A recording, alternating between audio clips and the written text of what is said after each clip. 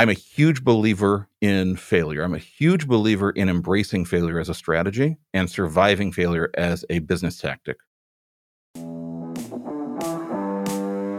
I'm Jim Huffman, and this is If I Was Starting Today, a collection of conversations about half-baked startup ideas, growth tactics, and stories from founders, including my own journey as a business owner. All of the content is centered around one question. What would you do if you were starting today?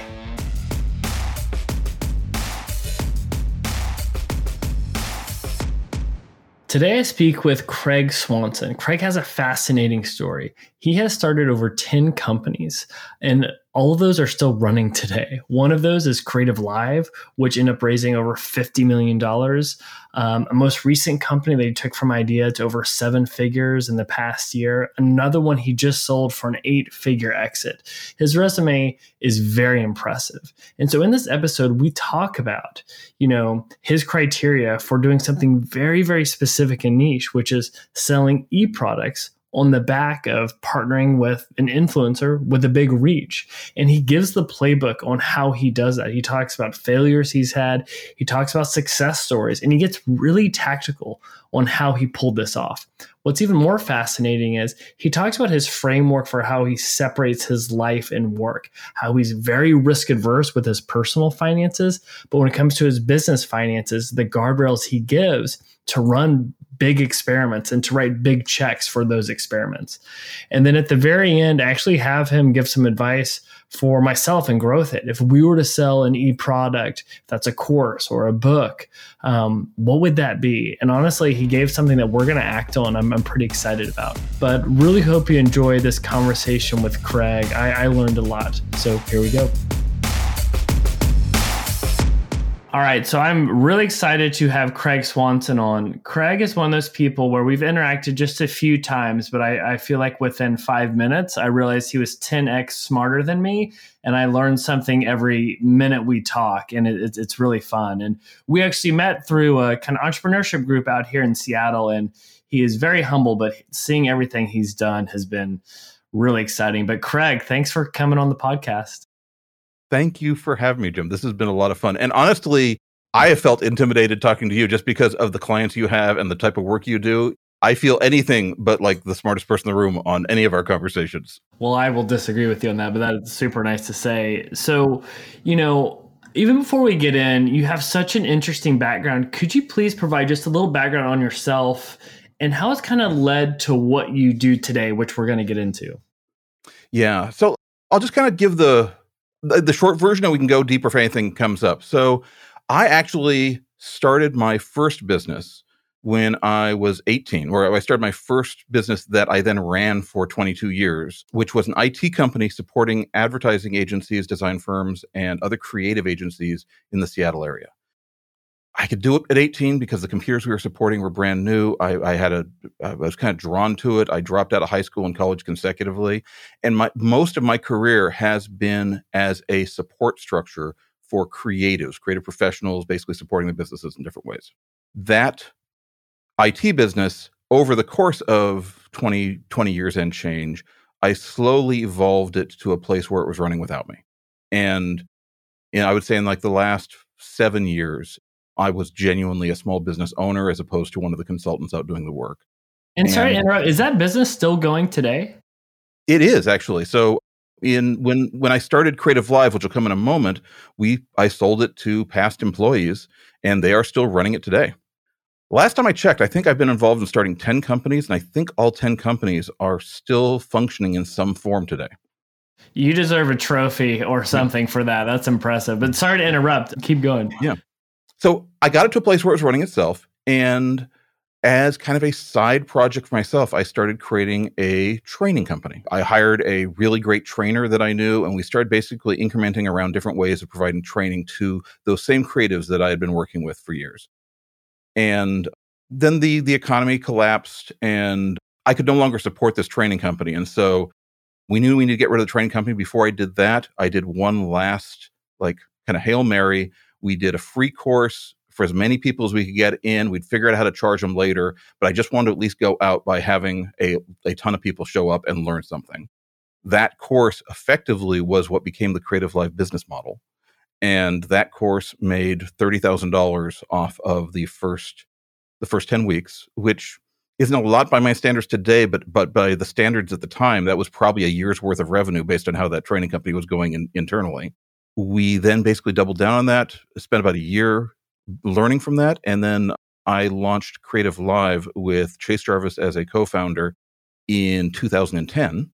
That became an online training company. We ended up growing like tremendously.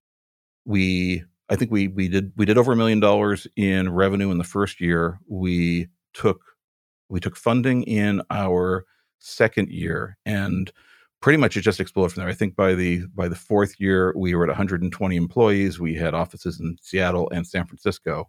And at that point, Chase stepped up to become CEO. I exited around 2015, which brings us to where I am today. And can you talk about the scale of Creative Live? Because it's pretty impressive. You're doing courses where Tim Ferriss is doing the course. And how much did you raise, or like, can you even speak to like how big the valuation was? So I don't think I can speak to how big the valuation was. I don't think that's public, but the raise is public. So in 2 rounds with several tranches, I believe we raised over somewhere between 45 to 50 million. It's all public. You can pull it up. I don't know the exact number. The important ones, the first raise was 8 million in 2012 that basically got the process started. That's amazing. So kind of 2 completely different rides, a bootstrapped IT company that runs itself and is still going today. The second one is this kind of, at a time, the darling of Silicon Valley. You're raising $50 million and you're going to the moon, right? And so you've seen both of these journeys in these paths. And what's so interesting is like what you've settled on today. So now I don't even know how to classify what you do. You're kind of this one-man fund, not a VC fund, but also like this growth team. Can you talk about, or just laying out like what you do today? Because I don't know how much you can speak to, like you have had some exits, you've had some very nice wins that have allowed you to like set your family up for success. And you've kind of made this new structure in how you go about business. Can you talk about? Yeah. So what you said is really what I struggle with, is what do I call this? Because it's got elements of a VC, it's got elements of like a freelance growth team, it's got elements of angel funding, it's got all these different pieces. So the short version is, what I do is I effectively partner with people that have a large audience and help them build digital products and basically create their own unique platform. So kind of the thesis around that is, for the right partner, we can come in and generally scale someone up to above $1 million in the first year, and then aspirationally build a growth track to get them to 5, 6, 10 million. Like what happens after that first million really is more about execution and the type of team we can pull together. And in terms of what we're looking for, what I'm looking for in a partner is someone that has a really large and successful addressable following already. So they've got more than 250,000 people on social media or email or some type of fashion where they have the ability to directly communicate with a large number of people. They have already had some success with digital sales in some form. So they've sold in the range of $100,000 to $250,000 in digital goods of some form in the last couple of years. And they have some element of being mission driven. And what that mission is a little bit open, but I just find that I really tend to need people to be pushing for something larger than just a business that is functional. And then in terms of like the fit for us, they need to have some missing pieces. They need to have some missing pieces that we can fill in. So that can either be video production, that can be technical, that can be legal and financial, that can be money. And just in general, I'd kind of boil a lot of that down to just experience. Like there's a pattern recognition and a comfort zone that comes from having created and sold a lot of digital goods over the years. I think last time I tallied it up, companies I've helped build, I think we're somewhere between, I think about $75 million in digital goods have been sold in companies that I have created. During the early growth phase of Creative Live, my monthly target was $1 million. And so there's just this pattern recognition that comes from doing that, where if you're brand new to it and you see an opportunity to leap, a lot of times people don't know where to leap and they'll miss that jump. And then I guess the last criteria is they are at a place that they're ready to partner, because a lot of people that have built this type of social media following, even if they have missing pieces, they may not be at a place that they want to partner with someone like me. I love how, it's so specific, because like selfishly, I'm trying to figure out, like with our startup studio, what is our, for lack of a better phrase, investment thesis or criteria. And you're like, hey, I've done this playbook before at Creative Live. You've have 10 companies. I'm not sure how much you can disclose, but like we've talked offline, and like this has worked very well, whether it's to generate cash or to get an exit that is very, very meaningful. So you have this playbook. And so to kind of say it back, it's finding a person that has a significant following over like 250,000, where they have an audience that would pay for what they want. So maybe that's in photography, that's in fitness, or some other category. And it's like the right time to partner. And when I hear that, it's like, man, you're really threading a needle. But it also means when you see what you want, it's just a no-brainer. You know that this could be something really special. I mean, do you ever get shiny object syndrome where you're like, hey, I have these skills and man, I can apply it to this or to that? Like, how do you stay disciplined on just focusing on that? Well, okay, so I have massive shiny object syndrome. I'm also a creator. So I one of the challenges I had running my small business, probably about halfway through my small business, I made peace with this, is I come up with more ideas than I can ever execute on. And so I would be driving everybody in my company crazy because I would constantly be coming up with new ideas. There's a path I've given myself to help me avoid my own instincts for shiny object syndrome, which is a really simple one. I effectively, when I am entering into a new area or deciding on a major thing I'm going to do, I create a list of 101 ideas around a concept before I actually commit to anything. So I try to separate ideation from commitment to activity.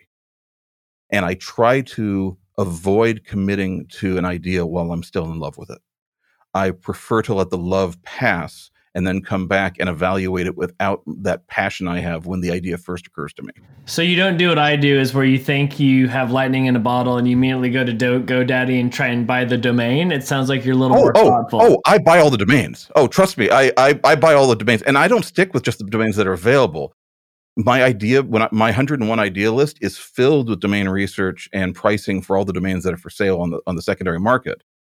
And I will say any domain that is below $5,000 for a name that's really good for something I want feels cheap these days. Jeez. Yeah, that's the world we live in. Well, that's super impressive. And I mean, I'd love to get into some examples, because I think giving color will help people see like how thoughtful you are in this approach. Like, I'd love to talk about, if I'm saying right, is it Kaisa Fit? Mm-hmm. Yeah, Kaisa Fit. This is a concept that, like, from idea to finding the partnership, you were able to get that essentially to 7 figures in a very short time frame. Can you kind of walk through like the journey of that partnership and how that's worked?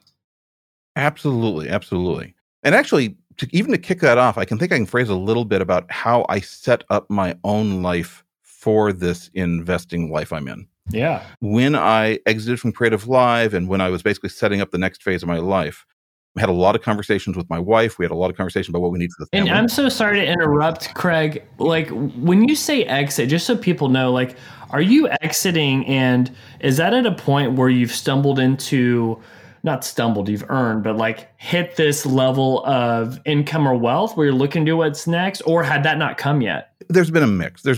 So without getting to too many details, this was not the company exiting. So Creative Live actually was acquired this year. So this year in last year, 2021.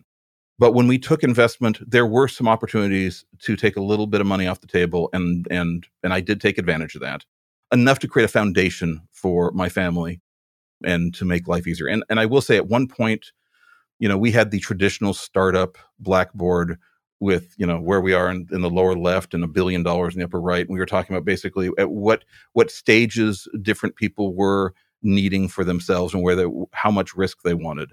for me, there was always a level of risk that was maybe lower than some of the other people that were looking at that board, because one of my priorities was to take care of some family members. But I will say, so at this point, when I'm looking at my future, I do have I have enough that the family is taken care of. And what I did is I set aside $250,000 to basically fund my next chapter. And I'm a huge believer in failure. I'm a huge believer in embracing failure as a strategy and surviving failure as a business tactic. And so rather than looking at that as $250,000 to invest in my next project, what I viewed that at and talked it out with my wife was, it was five $50,000 bets to fund the startup phase of five potential future projects. And so that kind of sets the groundwork. And then several years later is when I was working with Kaisavit, but I still have that mentality. I still got a rolling fund of $250,000 for a series of $50,000 bets. So I want to pause on this, because this is a really good framework where you have this like transition in your career. You were able to set the foundation for like money for your family and what you need. So you're not just like taking food off the table. And then you're like, here's this pot, this $250K pot, to make five bets. Did you also give yourself a time frame on when you wanted to do that? Or was it more like, hey, if this works, this allows me to refill the pot? Like, was there any time restrictions? There were some. So actually, even to go a little bit further, because if this is useful, like it was very useful for me. And a lot of people don't talk about how they manage money. There were actually two funds that I funded. One is I funded 18 months of our family's expenses. So up to that point, our family had been getting paychecks from my position at Creative Live, and then previously from the company I owned previously. So like the family had a certain amount of money it took to run it. And I replaced the paycheck that my wife normally got direct deposited, that she was able to run the family from, with 18 months of funding inside of a Vanguard fund that basically did a drop every month to replace the amount that she was getting from my paycheck. Yeah. And part of the reasoning for that is, and I did this in my small business, I've done this at many stages of my life, I need to separate risk in business from risk in family. Any bad decisions I make in the business that affects our income will not hit my family for 18 months. So I have always got this 18-month run to basically be able to repair mistakes, recover, do something else. And then ideally, periodically, I just need to refill that family fund. So I had a family fund that was enough to fund our family for 18 months. And then I had a investment fund that was enough to be able to place five $50,000 bets. Yeah. Wow. So it's like a Vanguard, or you like doing like some S&P or index fund or whatever to take certain percentages out per month. And then you would potentially refund it after the 18 months or reassess. Or refunded periodically as we went along. Nice. And honestly, because this was short-term funds, it was in a cash fund account. Oh, that makes sense. Like I was not risky. Yeah, I didn't. That money needed to be protected from risk, and so I kept looking at it and thinking, am I doing the right thing with this? But I will say, in terms of investment payoff, the times that we have protected our family, whether it has been the most fiscally prudent decision from an investment standpoint, has allowed me to make risks that have paid off for the family. Right. Yeah. Even jumping back, like this wasn't the first time I had done this. I can give an example of a terrible financial strategy that worked this way for me. in my early business, when life was very financially chaotic, would be a fair way to say it. Like money would come and money would go in different droves, and there wasn't a steady rhythm. I hadn't figured out a lot of things. I was most afraid of losing our house, and I ended up prepaying the mortgage, because I found that if you paid the mortgage an entire payment ahead and didn't ask them to put it against principal, which is a bad financial call, but for me, it meant that the due date for the next bill went forward 1 month. And what I did is I eventually, over about 3 or 4 years, got my mortgage prepaid by about a year. So that same thing, if there were problems inside of my business, they didn't hit the family for a period of time, which for me was a necessity so that I could go into risky situations in the business and not feel like my entire life was at risk. Right. Yeah. You buy yourself some time to be a little proactive for what could come. I love that. I think of it the same way where like with the company, it's like I always need to have this coming to the family. And then with this is where I can be a little bit riskier. But I love how you actually like separated it out. By the way, I think that framework's helpful for anybody, especially someone looking to go do their own thing, putting those like guardrails in place because I need that. Absolutely. There's a lot to be said for being able to survive failure and rather than being the first mover to being able to be the last mover in an opportunity is huge. Yeah, that's so true. People don't say that. And so you've got this 250K set aside. You're like, all right, let's go see what we can do. And then I'd love to hear about how Kaisa-Fit kind of falls into this. Yeah, absolutely. So Kaisa-Fit, so that was in 2016. Kaisa-Fit, I actually got a chance to be connected to in 2019. So this is after there's a little bit of track record. We've had a couple other companies spin up, and I've replenished that fund a couple times. So previous to that, I had been working in the photography space a lot. And in the photography space, there was about a 2 to 4 million person potential audience that we could identify that could potentially be customers of ours, which is large. And we were really good at marketing to that. But that is different from like tens millions, hundreds million. Like I was very envious of people who were creating products for larger, less niche products. And I was really like food and fitness were two things that were really on my plate that I was really interested in. And to clarify, when you say, so just so people know, like when we're talking about photographer, that means like potential photographers that would buy this course that you would be doing. The TAM, the total addressable market, isn't as big as like, hey, fitness, because that TAM is, probably hundreds of millions. Yeah, no, exactly. And in the case of the photography platform that we were teaching, it was for professional photographers. This wasn't amateur photographers. This were, there was a limited number of people that were in that space. Whereas in fitness, it's virtually unlimited. About 2018, I started calling a lot of the people that I had created content with in the past and effectively thought, okay, one of the things I need to do is spin up more opportunity. And I basically told all the producers that I had worked with that I really trusted, if you have someone or something that you really believe in, I would love to fund a proof of concept project for you. So effectively, I said, I will give you $10,000 to go just create a proof of concept around something that you think you would believe in, and then if there's enough momentum there, we could potentially do something. One of those people was Mike Folden, who is one of the best fitness-based videographers I have ever worked with. He is fantastic. And he said, I actually have this kettlebell instructor that I really believe in. I'd love to do this. And so in 2018, he filmed an online kettlebell program, did all the production. I basically funded it. I was in a few calls, but basically Mike kind of drove that. And we spun that up as a proof of concept. And that was the first proof of concept in the fitness space that we had spun up. You asked about Kaisa-Fit, and because that was actually the first thing. So this proof of concept didn't make it to the next stage. It did not generate enough momentum, enough opportunity to prove out that this idea was something that we could try to scale and grow. And sorry, just to ask about that, because it's so hard to be decisive and say that your baby's ugly. How did you know it wasn't working? Was it obvious in that like you couldn't get customers, or you couldn't get customers in a scalable way with paid ads? Like anything people can learn from on how you made that decision to sunset it? Well, actually, so the funny thing is, it's not sunset; it's still running. It's just in kind of a static place.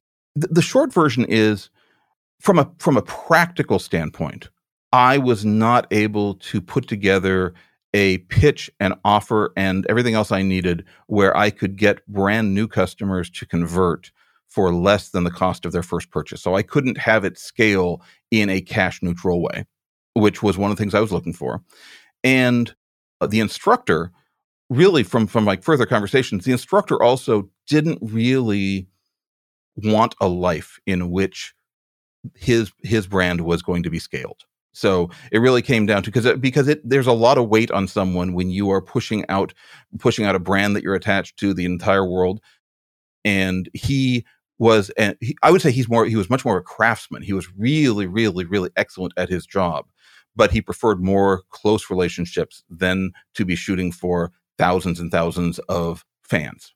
Makes sense. And that was actually a case of that was a prototype, that was a test that didn't go to the next step, but it's still functional. People are still buying that periodically, and every quarter I send him checks for what has been, or a Venmo transfer for all the sales. And I will say, when all the gyms closed at the beginning of COVID, we just gave him 100% of all proceeds at that point for all of that, and it allowed him a form of income when he was not able to make it locally, which I think was huge. And in the meantime, I was talking with Mike, and we basically started putting together lists of influencers, basically saying, okay, I'm really interested in what I'm seeing as possible here.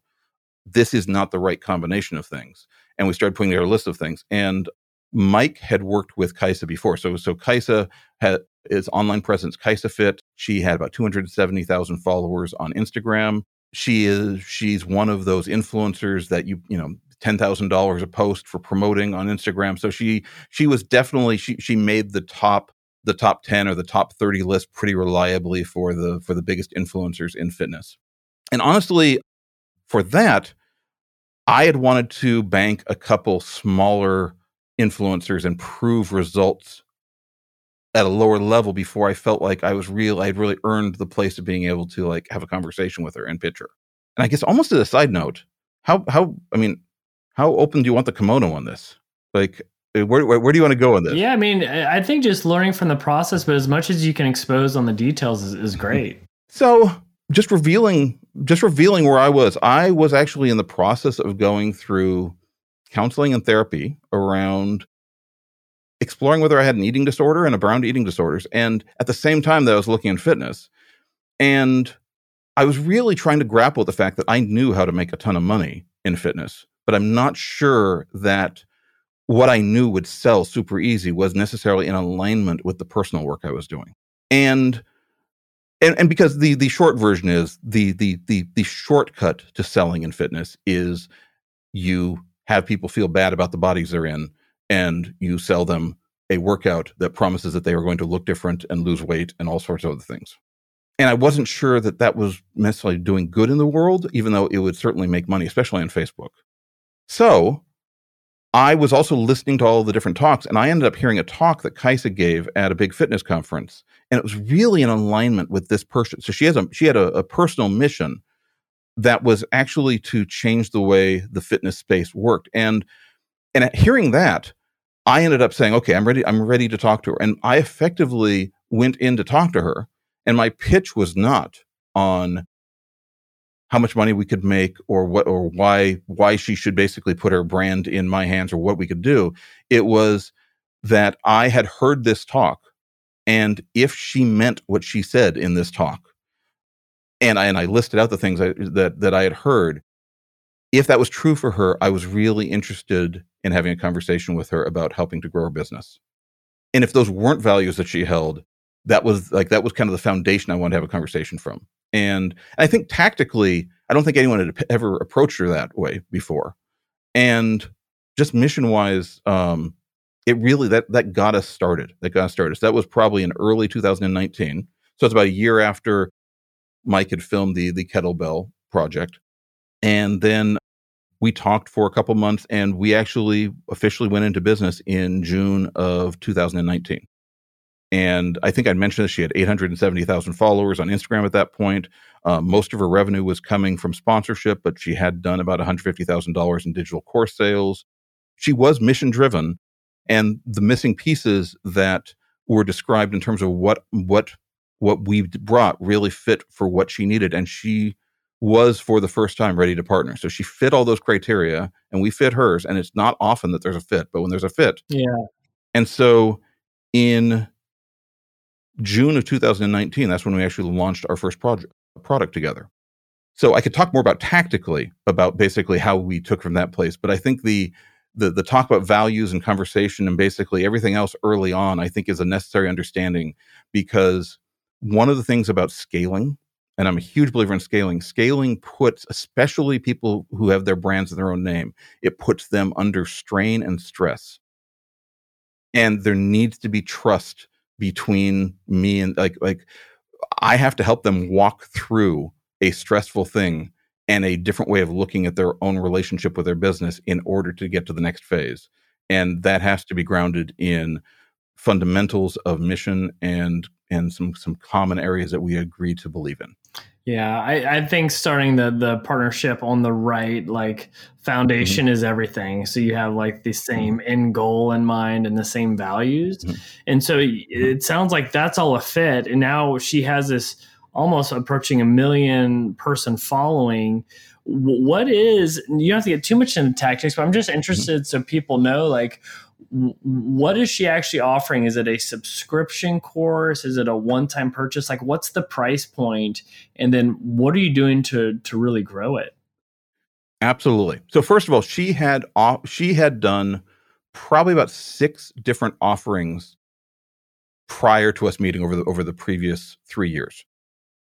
And a couple of them had been individual products, and a couple had been membership. And so we looked at all those. And normally when I come in and partner, normally we film and create new material. So that's normally my approach, is basically we create new material. And after talking it out and talking with Mike and just kind of talking, we decided that the best move for a proof of concept was to take 3 of her existing programs that were already filmed. The quality was whatever it was, but basically the quality was not what we would create together later, but it was sufficient to be able to do this. And we spent about $10,000 just working on new marketing trailers, new videos, but all the videos we created were around marketing and not around the actual core delivery. And so there were 2 products that we decided we were going to do this with. One was called In the Gym with Kaisa, which was a gym-based program. And then there was the Just Move Challenge, which was a home-based fitness program. And then as we were doing this, she had this experiment that she had thrown out, which was a $29, just a warm-up video that she had done based around her own mobility program that she had done. And after talking out, we agreed to throw that in as just kind of like a wild card. So we were betting that the Just Move Challenge was going to basically be the big thing that was going to sell. We didn't know how the gym was going to do. And Mobility One, which was this kind of throwaway, was our pure experiment. So yeah, and what are the price points on that? And I'd love, you've mentioned something where you want to do marketing that kind of pays for itself. Like, it was the $29 product that, and could you explain what you mean by that? Exactly. So the 3 products, 2 of them were priced at $99. So In the Gym and Just Move, because they were big, meaty. These are just individual products. So and by the way, I tend to do my prototypes not as memberships. I tend to do my prototypes as one-offs, because I just had the experience of selling a subscription that doesn't hit critical mass, and it's harder to walk away from. Yeah. Gotcha. Yeah, that's a good call. Or harder to pivot from. Like, it's harder to test market fit with something that has this ongoing thing, because we're kind of locked into delivering on a monthly basis what we promised. And then Mobility One was it was like a 45-minute video that we sold for $29. And so 2 $99 products, one $29 product. In terms of the initial launch, one of the things I need from my partners is I oddly, I don't know how to get the first 100 sales. Like, I generally don't know how to get the first 100 sales. It's one of the reasons I tend to need to partner with people that have had some success, because I need a seed. I need someone that kind of knows the language that works, that has an audience. And so basically it was kind of her job to get the first 100 sales. And what I was then doing is fast following on her activities, creating ads, learning everything from that. And basically it was between the first 100 to the next 1,000 that I started building scaling systems in place. And so in the first 2 months, the results in the first 2 months were we sold $80,000 of product. They're all just digital products. So it's just digital files. What surprised everybody was that 70% of that sales was the Mobility One product. Interesting. This $29 product that we threw in as an experiment, largely just because we had the capacity to film one more trailer, became the product that sold like hotcakes. And the other 2 never really hit that critical mass that we needed. Like, they sold, but they didn't sell beyond the initial audience that knew Kaisa was interested in it. Whereas Mobility One, even within the first 2 months, we were finding that we were able to craft offers that got people to purchase that product who were meeting Kaisa and meeting the product at the same time. Gosh, so like, how can we add a 0 to the mobility product real quick to get the value up? That's so interesting. I mean, I believe it, especially if you're running Facebook ads. It's always the last thing you throw in that's a half-baked idea from the intern that crushes it. that's one of the big kind of philosophical things that I try to talk out with partners early on is a willingness to let go of control a little bit on some of the things that we do in social media. Basically, we try to break out like the brand into non-negotiable elements and negotiable elements. So there's non-negotiable elements. We're never going to sell a diet program. We are never going to promise a better, better shoulders, better legs, better other parts as part of the payoff for a workout. That is a non-negotiable, and we will turn down millions of dollars to hold to that. But we agreed to allow the market to educate us in terms of aesthetics on what type of video we want, whether a poorly produced video or a better produced video work better. And actually, the other thing that's crazy about this is the money we spent making really nice videos. A lot of times, the things that were doing more converting were not poorly, but that didn't have the production values. They were quick handheld iPhone videos that had a good message, and they were not as slick and put together as the really good looking stuff. I believe it. We see it with the ads that we run. User generated content performs like the best. So how are you scaling this and growing this? Is it on the back of paid on social plus leveraging her platform? Are there other ways? Because you're going from idea to 80,000 and then you're hitting 7 figures. Can you talk about that? So for me, what I am focused on is she gets the first 100 customers. So she got the first 100 sales. And the one thing that we implemented from the very beginning that I generally implement for most everything I do is a 100% guarantee that we are really aggressive about honoring. Not a marketing 100% guarantee, but a aggressive 100% guarantee. And then an aggressive call for reviews after, 1 week after purchase. So almost to the message being review this or ask for a refund. Like, I don't know that we're ever quite that explicit, although I'm always tempted to do it. Because what I'm trying to learn from those first 100 to 1,000 customers is for the people that are delighted, I want to use the words that they tell me in the review on why they're delighted. I could not agree more. It's the best copywriting hack, and I love that you force it. We call it like our voice of customer research, but that's genius. Yeah. And actually, if you look at it, I think we've got 2,000 reviews now for Mobility One, and some of them are extraordinary. The other piece to that is the refunds.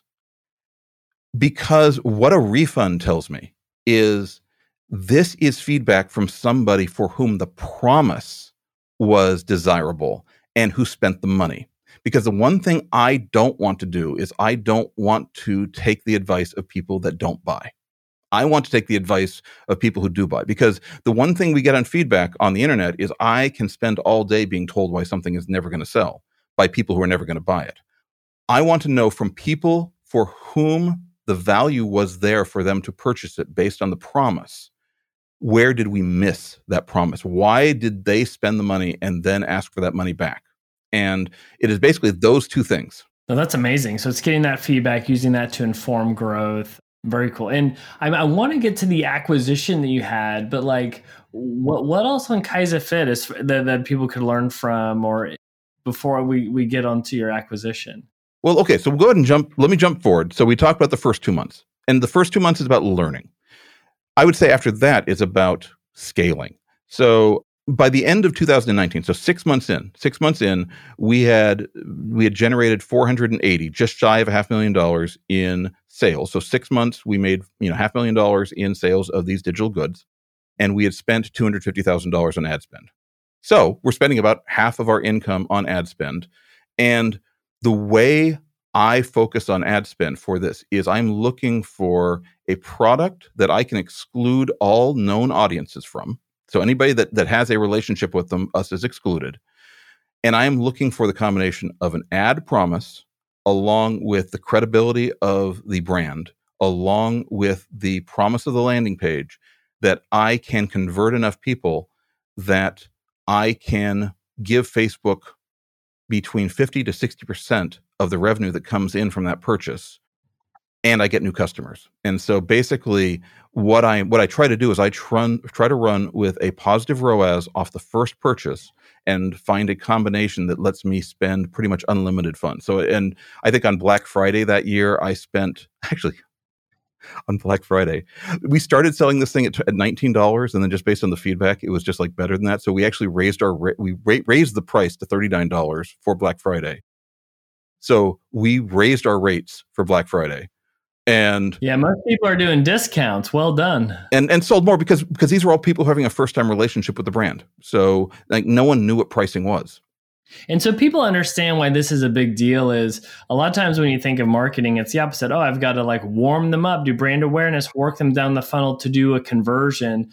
This is the opposite. It's like when I'm going to a cold audience, I'm going to make money off of them right out of the gate with what could be called a tripwire or something where it's an entry point product that's an approachable price, but allows you, one, to get them to open up their wallet, and two, get them into retargeting or to your email drip sequences. So that's really, I mean, any advice, I mean, you give really good advice on the framework for that, but is it key to also have an approachable price point, like under $50? So first of all, for me, it's a little bit of a holy grail. So it's not like I can do this repeatedly. I could not do this for her other two products. So part of it is hunting for that opportunity. Mm-hmm. And then when you see it, knowing how valuable it is and just exploiting the heck out of it. Yeah. The one thing that's really important, I believe, to remember about this price point. So I would say the price point is between $9 and $99. So basically there is this $9 to $99 price point that you can reasonably expect a portion of your audience to convert on the first exposure if their need is very much in alignment with our thing. Because I would say at that price point, people are paying and buying based on their need, not based on our delivery.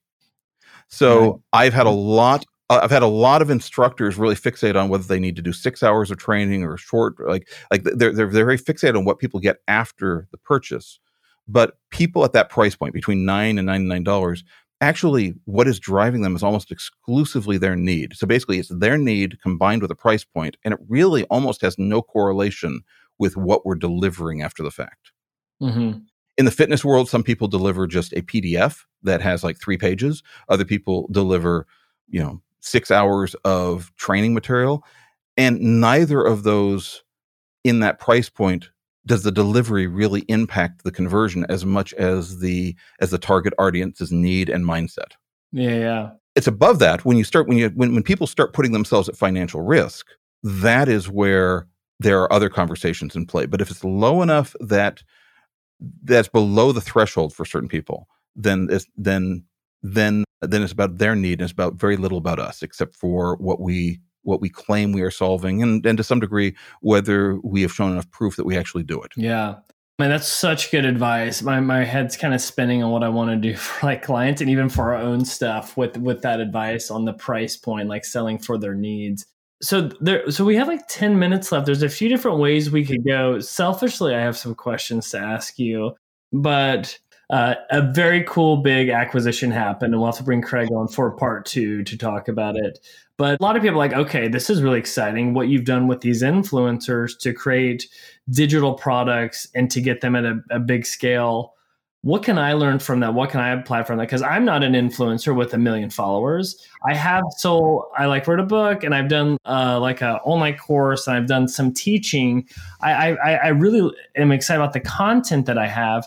I don't have a following like that. So if you're someone like me or an agency like a Growth Hit, how should we think about even selling an e-product? Should we not fall into that trap and waste our time? Or if we do it, go about it this way? Because we wouldn't fit your investment criteria, right? So how would you think about it for Growth Hit? So I knew you were going to ask me this question. And whether we do it on air or we do it separately, we're digging deep into this question. I have started my 101 ideas list for Growth Hit. Oh my gosh, how much do I owe you? I'm excited. I get to be a fan, and I get to vicariously watch you go. So I do have some questions for you. So when I'm looking at this, there's a couple things I'm just using just to kind of initially even like do some quick validation. So the 2 things I'm looking at is market sizing and just some general sense on how I would view pricing and units for for potentially product. Now, this is a little bit early, and a lot of this comes later. But like, just in short, when I'm at the very early stages of conceptualizing what an e-product might look like, I can sell 100,000 $10 products if I want to make $1 million. I can sell 10,000 $100 products. I can sell 1,000 $1,000 products. I can sell 100 $10,000 products, or I could sell 10 $100,000 products. And those are all things that people do. I will say, for me, generally my sweet spot is somewhere between the 100,000 $10 products and the 10,000 $100 products. Like, that tends to be, like, for the things that scale fast for me, that tends to be my sweet spot. My guess from the outside, just looking at you, because you don't have because I will say a lot of potential entrepreneurs take a smaller market opportunity and apply a large market pricing strategy to it, and just set themselves up for failure right from the beginning. Interesting. So the first question I have is, you've got your own following. You don't have a huge following. So probably, if we're looking for success early stages, we're probably somewhere between that $1,000 products or 100 $10,000 products is probably the place that I would probably start conceptualizing. But one thing I want to ask is, you right now, so Growth Hit is targeting VC funded companies. What is the market size? What is the market size for VC funded companies? How many are there? That's a great question. I'd love to get into because it's like VC funded companies and Shopify clients over $1 million in sales. And we've like pulled like how many like Shopify Plus accounts there are. I can't remember. I'd be lying. It's like 3,000 or something is like what we can get from the database. So that would be just from that cohort. And then from the VC backed at an A round, I'd have to do the research on that. But you're exactly right. Like, that's the potential TAM. I would even challenge it this way too. There's a few different even personas where that's the ideal Growth Hit client. I also think through these different personas of, you have the person running marketing at a company, you have the person that aspires to run marketing. You also have this person that wants to get into marketing. Because even the book I wrote, The Growth Marketer's Playbook, I actually feel like it's more of people that are like, hey, I want to get into marketing and up my game. And that's the persona. But I think the smart point you're hitting on is the TAM of the Shopifys and the VC-backed companies, they can pay that 10 grand or that 1 grand. Whereas as I go to those personas where it's a bigger audience that's out there, they're going to be paying the $10 to $100, right? So it's like playing that game of who's the persona and what's the right price for them, I guess. Exactly. And one of the things, as I was making my 101 list of ideas, because this is just brainstorming for me, is one of the things I was doing is I was just giving myself a little bit of space to just conceptualize, what would a $10 product in this space look like? What would a $100,000 product in this space look like? What are some different, VC funded versus angel funded or even pre-funded? So, okay, maybe what are some corollary markets that still tap into this? Because I would say a digital product is probably not going to be a one-to-one match to what Growth Hit does right now. It is probably going to be a corollary to what Growth Hit does right now, or potentially a feeder for what Growth Hit does right now. Or alternatively, you could be creating back-end training or systems for other agencies. And that's where you could potentially, like, sell other things. So it's a bunch of different directions that can happen. I do think there are paths that could get to $1 million annual run. I would say none of them feel 100%. I mean, like, they would all fall into that 1 in 5 chance category that I would put down to. I would say a 1 in 5. I'd say a 20% chance of success on any given idea is probably realistic given what I'm kind of feeling right now. And I'll tell you what, 1 in 5 chance is huge percentages for a lottery. For something you're banking on, to like build the business on, is less huge. First, that's a great call on like even going to agencies. And one thing I think about is like, what is the byproduct of what we do? We have all these really cool templates for landing pages and ads to like package that up and sell it, or like all of our internal processes for running growth. But it kind of gets to that mobility example you gave. You're making me think I should be testing even more ideas just to put them out there to see what resonates if we were to go down this path. rather than thinking you have to focus on this one perfect thing that's going to be the rainmaker. It's like allow yourself, even to that point around failure you've made, like be open to trying different things. I actually think that's a really great point, because if you look, I launched 3 products to test with KaisaFit. I mean, I feel like I am not bad at this. I have different strengths. I was not able to find a path for 2 of those 3 products. For 2 of those 3 products no longer exist in our catalog. 2 of those 3 products, I could not find a way to scale into the market. And if I had started with the thesis that I was going to launch this product and make $1 million off this product, I don't know that I ever could have done it. Or maybe I could have. I bet I could have made $1 million. It might have cost me $3 million, but I bet I could have made $1 million. Yeah. Your top line looked great. Yes, the bottom line that might be hurting. Yeah. If you like, I did like come down to one potential recipe that I kind of liked out of all this. I mean, like, but I would, do you want the pitch for the thing that I think would be interesting? Yeah. All right. So I think what I would look at is, given your background in coaching and just everything you've done, is I think I would look at exploring building a pre-funding workshop, the aspirational workshop that basically deals with a DIY growth strategy for non-funded companies that are attempting to get funded, because there's a lot more of those. I think the average small bit, like a lot of them don't have more than $25,000 cash. Like most of them don't have a lot of cash, but they probably could invest between $100 to $1,000 for a process that puts them into some type of mastermind group or some type of group that could get them there. I think that you have, through the coaching that you've done, your own experience, and with what you've done with your clients, I think you can prove credibility in this space. And for me, it feels like it's got a much larger audience. It is not conflicting with your core audience. In fact, if people put those side by side, you're effectively creating a tool for people that can become a potential client of Growth Hit. And it allows you to offer a lesser degree of growth promise, because these are people that are seeing the real growth coming after they have been funded. You're trying to give them the DIY tools to both start proving out some growth concepts, as well as setting that growth on a strategy for funding conversations. All right, this is genius. I love the way you pitch this. The reason why I like it is there's so many options out there in marketing growth for courses and books. It's exhausting.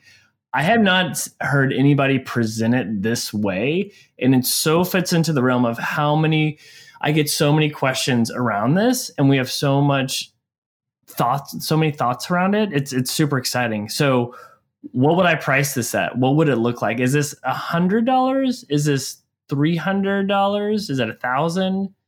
I think, and part of this, it depends a little bit how your business is structured. But one of the thoughts I had is you've got 18 people. You've got a large number of people, right? Yeah, 16. Couple things. I probably would create an information product that would be $100 or less. I'd create an information product that's $100 or less, and I would play with pricing on that. And I would probably create something like a mentoring or mastermind or some type of coaching. And we could get deeper into coaching. There's ways of like creating some, like not one-on-one coaching, but like large group coaching for people in the $1,000 per, I don't know, year, $1,000 per 6-month period, like play with pricing in that range.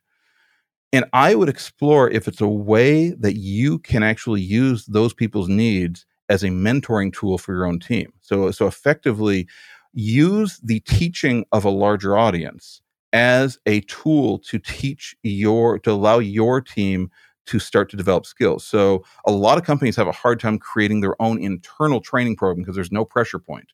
But sometimes using a small target audience to teach, and then having your own employees lead some of those teaching, whether it's Socratically and just like one-off coaching, or whether it's actually creating curriculum, it can start to enforce this idea of pushing knowledge down into like lower levels of your company, rather than always relying on the senior person. Man, that's genius. The byproduct of our agency's byproduct trains the people of the agency. Wow, that's really good. Okay, so we're running out of time, but I want to talk to you for like an hour more on this because this is a really good idea. I like to ask this question to everybody, and sorry, you only get like a minute to answer it, but what is the nicest thing anyone's ever done for you in your career? When I was 19, I was a trainer at a local printer, and Rich Beitlich was the lead sales rep. And we ended up trying to open up some opportunities in Spokane. He took me under his wing. I was this 19-year-old kid, and he basically took me under his wing, taught me how to sell. I was just this tech kid. And that year of him mentoring and understanding what good, honorable sales was and effective sales was has paid off. Like my life would not be my life right now if he had not invested that time in me. That's amazing. Because it's one thing, you have this skill on the tech side, but to be able to like bolt on understanding people and sales and conversation and value props is everything. So that's a really cool story. Well, Craig, where can more people, if they want to hear more from you or what you're doing, where should they go? So the center hub would be craigswanson.org. So it's my name with a .org. I keep offering the Craig Swanson with the .com to sell to me, and I keep adding a zero periodically. So one of these days, maybe I will have enough I can just throw away that he'll take me up on it. But I'm craigswanson.org, and you can also connect me on LinkedIn. I'm active there. Oh! And if you're in Seattle, you should absolutely consider looking at the EO Accelerator program, which is for entrepreneurs that have a $250,000 company of any type that is trying to get up into that $1 million territory. We have an entire coaching program that I am helping to be the chair of for this coming year at EO. Yeah, it's EO. I can't say enough good things about it. I probably talk about too much on this podcast, but I think the Accelerator program is going to be awesome. And I'd love to talk to you more about that as well. Well, cool. Well, Craig, thank you so much for the time. This was a blast. We'll have to do it again. All right. Thank you very much. This was a blast.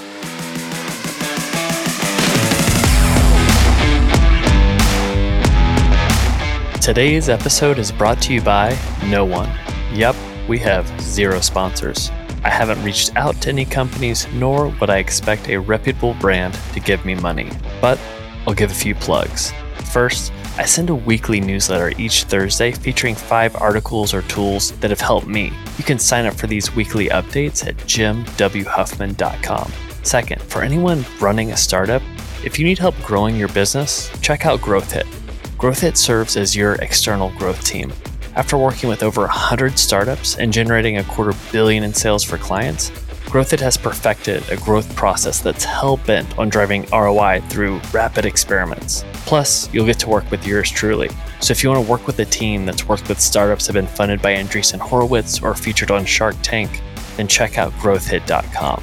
And finally, I wrote a book called The Growth Marketer's Playbook that takes everything I've learned as a growth mentor for venture-backed startups, and I've distilled it down to 140 pages. So instead of hiring a growth team, save yourself some money, get the book, and you can just do it yourself. I hope you enjoyed this episode, and I'd love to hear feedback.